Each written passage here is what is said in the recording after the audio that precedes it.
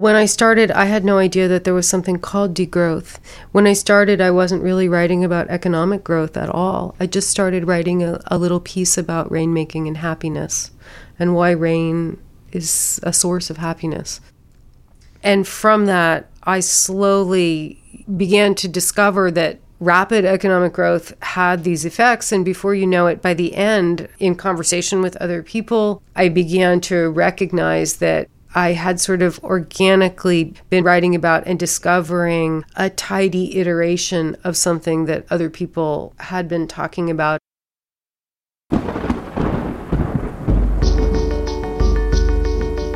My name is Julie Livingston. I'm a professor of social and cultural analysis and of history at NYU, and I'm the author of Self-Devouring Growth, a Planetary Parable, as told from Southern Africa. The book is part of a larger scholarly and activist conversation that says that economic growth may not be the promise that we think it is. It is written about a problem that I trace through the specificity by which it unfolds in Botswana, but it is a problem that is occurring everywhere around the world. So I wanted this one case to also always be referring to that dynamic in all the other places that it takes hold. And the parable form puts you into a framework that says the lessons of the parable are deep and compelling, and they are for you to think through and discover, rather than I have an argument and then I have a bunch of evidence that I'm using in order to support that argument, and my conclusion is a reiteration of the argument.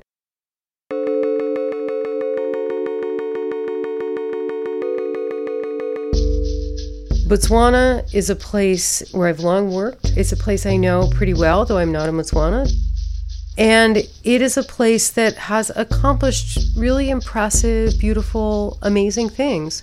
The British colonized Botswana. They ran it as a migrant labor reserve for South African industry. They systematically impoverished the place while they were there. And when they left in 1966, Botswana was one of the poorest countries on the continent. Since then, they've discovered diamond wealth in their country, and they have used that wealth in order to develop fairly rapidly a whole set of infrastructure, social contracts, safety nets, welfare programs, systems of upward mobility, you name it. So in many ways, if you think about development in the global South, Botswana is the best case scenario. And yet I see that there's an end point, a horizon, a vanishing point at which that's going to fold back in on itself. So the first chapter is about water and the shift from rainmaking as a political technology to hydraulic water engineering technologies. And what you learn in that chapter is that the groundwater is starting to dry up, and the dam that's the central water source for the southern half of the country has been through periods where it also has dried up completely as the rains are becoming more and more fickle. And then the second chapter turns to cattle and beef, and Botswana is Africa's leading beef exporter, and it shows how cattle, which have always been a form of wealth and meaning in Botswana, got harnessed to a growth industry of beef, but also how as the cattle population grows and they're fed by borehole kind of wells that tap into the underground aquifer, the cattle are drinking down the water table. And then the third chapter is about roads. Roads are the basis of certain kinds of economic development. They're part of the platform by which it takes place, but they also are a way of understanding how growth can never be satisfied, because the more roads you build and the more wealth you have, the more cars you have, and then you need to constantly expand the road because you have traffic. what you learn in that chapter is that the roads are made by digging sand out of riverbeds, quarries, and beaches, and that in fact changes the runoff of the river systems, which further prevents the aquifer from recharging, contributes to desertification, and is terraforming.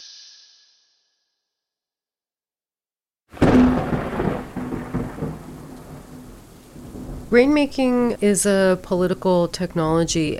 This is rainmaking in Botswana in the 19th and early 20th century that I'm talking about. The conditions of possibility for creating rain required that people within the society, according to the norms, rules, and expectations of their society, did not take more than their share. That's not to say that these were not hierarchical societies with wealth differentials, but there were limits to which people could take more than their share without it having a toxic effect that would withhold the rains. So, people had to cooperate and agree to some extent with some basic ethics of distribution, and then B, that they didn't pollute the landscape. These two things, being the conditions of possibility for the rain to fall, is something that I think we can think about the hermeneutics of in the present as still being necessary in order to have the rain fall gently in some places rather than torrentially, and in other places to fall at all.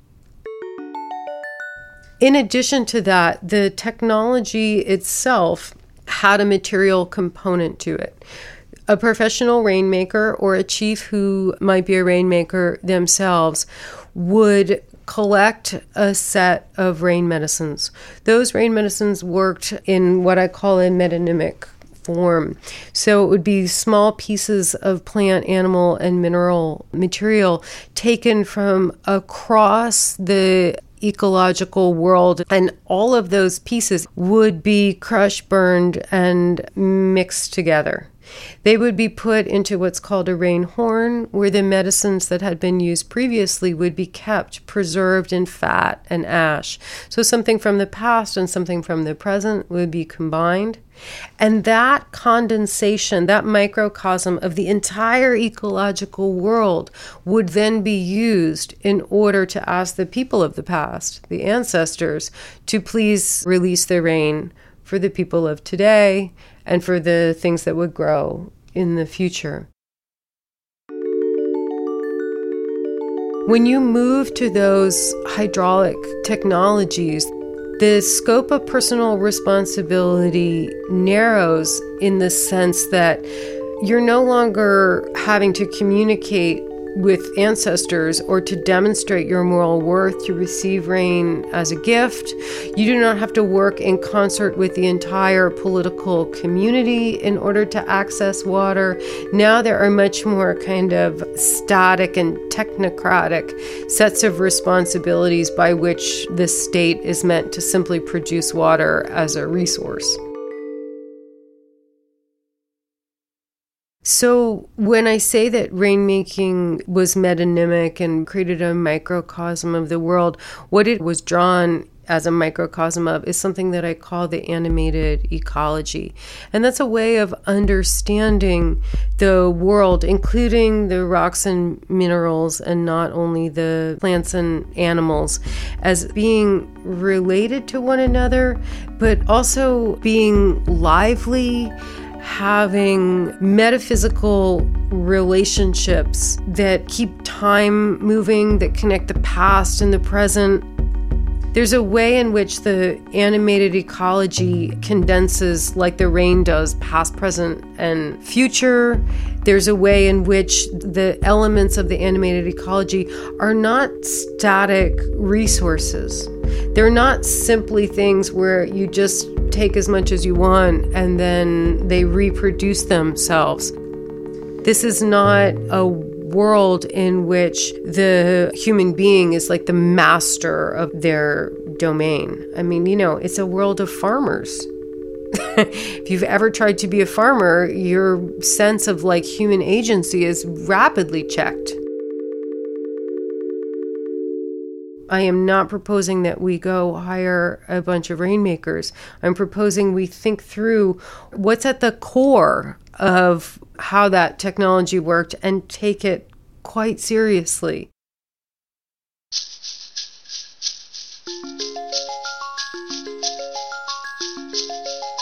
Julie Livingston's book, Self-Devouring Growth, A Planetary Parable as Told from Southern Africa, is out now from Duke University Press. Recommendations for further reading and watching are on the episode page at thinkbelt.org/interstitial. They're really good.